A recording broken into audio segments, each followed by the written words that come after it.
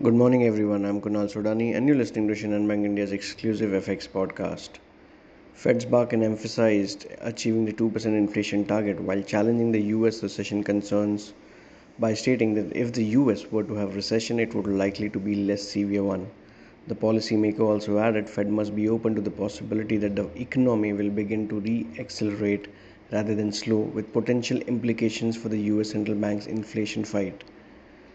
We had two data points. One was the existing home sales data, which came in at around 2.2%. However, this represents an improvement compared to the preceding month's negative 3.3%. We also had the US Richmond Fed Manufacturing Index, which plummeted negative 7 as expected in August, though its services index exceeded estimates of a negative zero point 0.4 contraction, which came in at positive zero point 0.4. News from Russian media claimed Moscow's destruction of a US made military vessel near Snake Island, which in turn triggered the risk off mode initially before restoring the sentiment amid concerns that the vessel was operating under the US flag.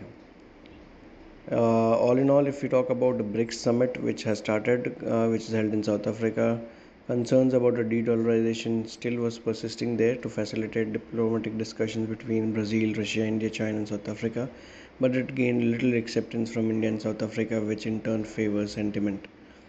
Overall, if we talk about data points, we have the manufacturing as well as services flash PMI data for French, German, Eurozone, UK, and US.